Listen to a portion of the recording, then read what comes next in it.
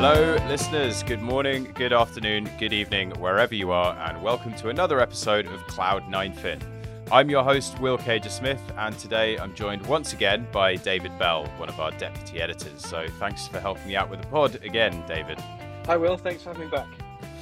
All right, so this week we're talking about SOFR and LIBOR amendments, a big topic in leveraged finance at the moment. This is how leveraged loan issuers are transitioning their LIBOR-linked loan coupons to the new SOFR rate. And that seems a reasonable enough request generally, but things are always more complex than they seem in the loan market. And this is causing some real friction lately. Yeah, that's right. It's even getting to the point where lenders are even considering legal action now, or at least getting legal advice on how to deal with these requests. Aha, the lawyers are getting involved, always fun. So just to back up a second, let's just recap this whole issue. Can you remind us of what the crux of the problem, or not the problem, but the crux of the LIBOR transition situation is? Yeah, absolutely. It's, I think, actually fairly straightforward at the heart of it because loans have floating rate coupons, which are expressed as a margin over LIBOR. But LIBOR is being phased out later this year and replaced with SOFR. Right. But the problem is SOFR yields less than LIBOR. So investors want to be compensated to accept a low rate, and borrowers, quite understandably, would prefer it to they'd prefer to offer no or as little compensation as possible in order to keep their borrowing costs down. Right. And it's a situation where every little helps these days because rates and spreads are so high in comparison to the last few years.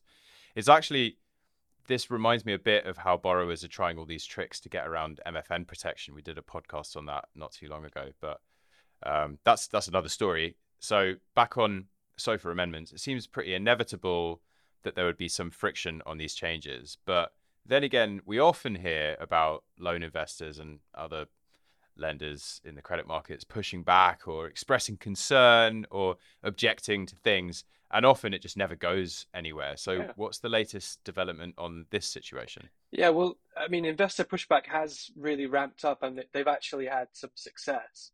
We've seen a few deals where investors have pushed back on SOFR amendments from companies like Oryx Midstream, WellPet, Viagogo, CommScope. These are all companies that have tried um, to, push through these amendments, and investors weren't happy with the CSA that was on offer. Um, and and now lenders are pushing for borrowers to offer them a spread in line with what ARC recommends. ARC being, That's the Alternative Reference Rates Committee. right, as opposed to the Cathie Woods ETF. Um, and what is their recommendation? What's the ARC recommendation? So they're recommending a tiered CSA adjustment. So depending on the duration of SOFR, they are suggesting 11 basis points for the 1 month rate, 26 basis points for the 3 month rate, and 43 basis points for the 6 month rate. Right. Okay. So this is actually different from when we last wrote about this in December. So back then, lenders were pushing back, and in a couple of cases, they were able to get 10 basis point CSA, and they felt great because plenty of amendments were going through with zero. So what's changed now? Why are they suddenly demanding more compensation in the past few weeks? Yeah, I think part of it is just gradually the awareness of these amendments and the issue has increased. So there's that. I think there were some instances where lenders weren't really switched onto this, and issuers were able to kind of push through these amendments through the market at awkward times, like that weird week between Christmas and New Year where people are on vacation. They're probably wondering what day of the week it is. The last thing they're thinking about is a credit spread adjustment.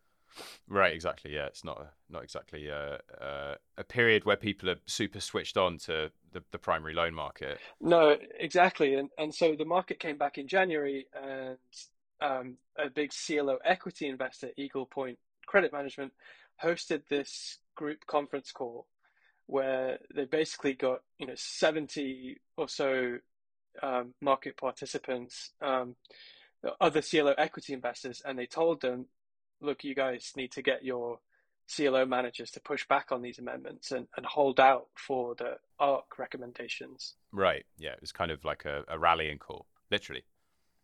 Yeah, it did sound like a call to arms among those CLO equity investors, because I think they realized just how much money is being left on the table with these amendments. And it's basically going from their pockets as CLO equity investors to the private equity sponsors who own a lot of these borrowers, just by lowering the company's cost of debt, essentially.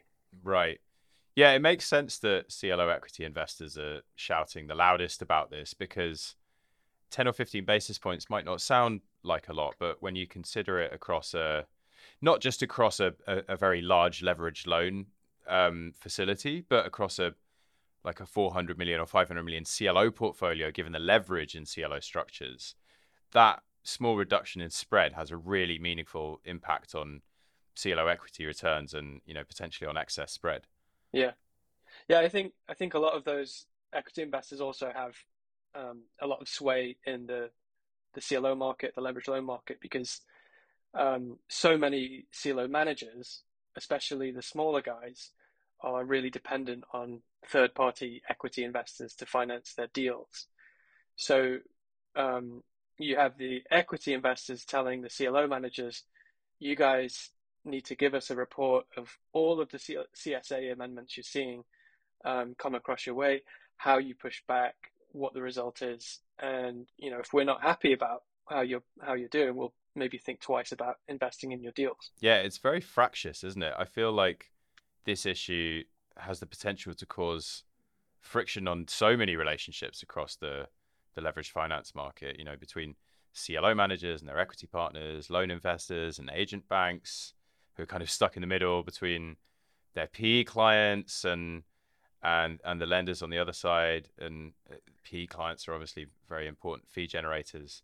And, and on the other side, there's the leveraged loan investors who they need to sell their deals to in the future.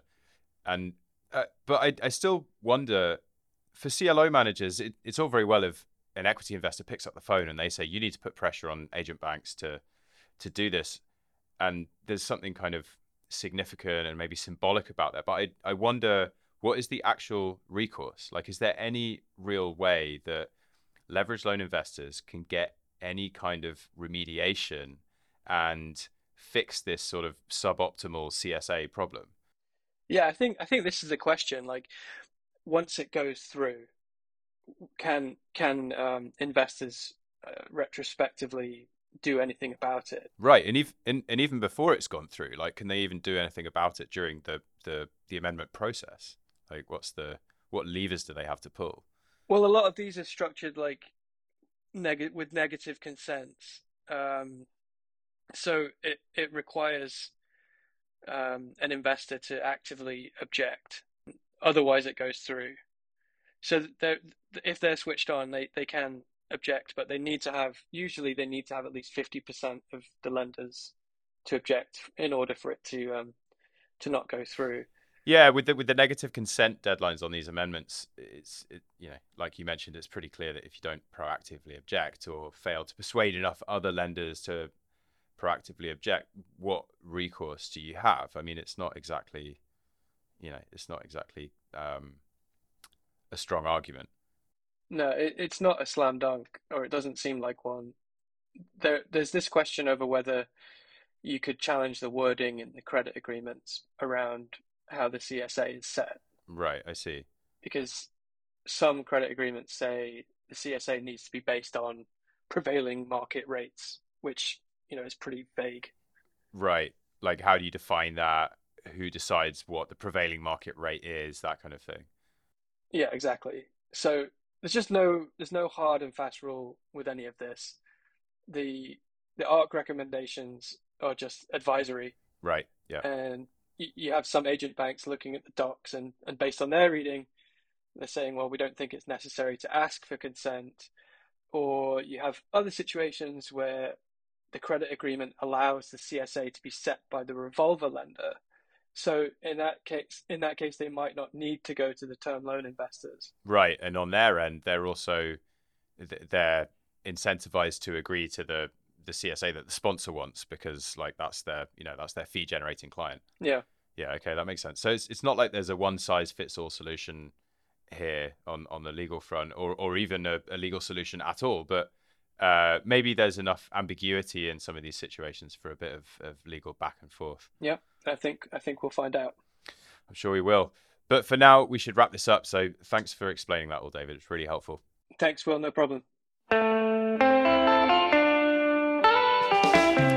All right, well, that's all we got time for this week. Thanks for tuning in, and please drop us an email on team@ninefin.com if you particularly enjoyed this episode, or if you have ideas of other topics we should cover on the podcast.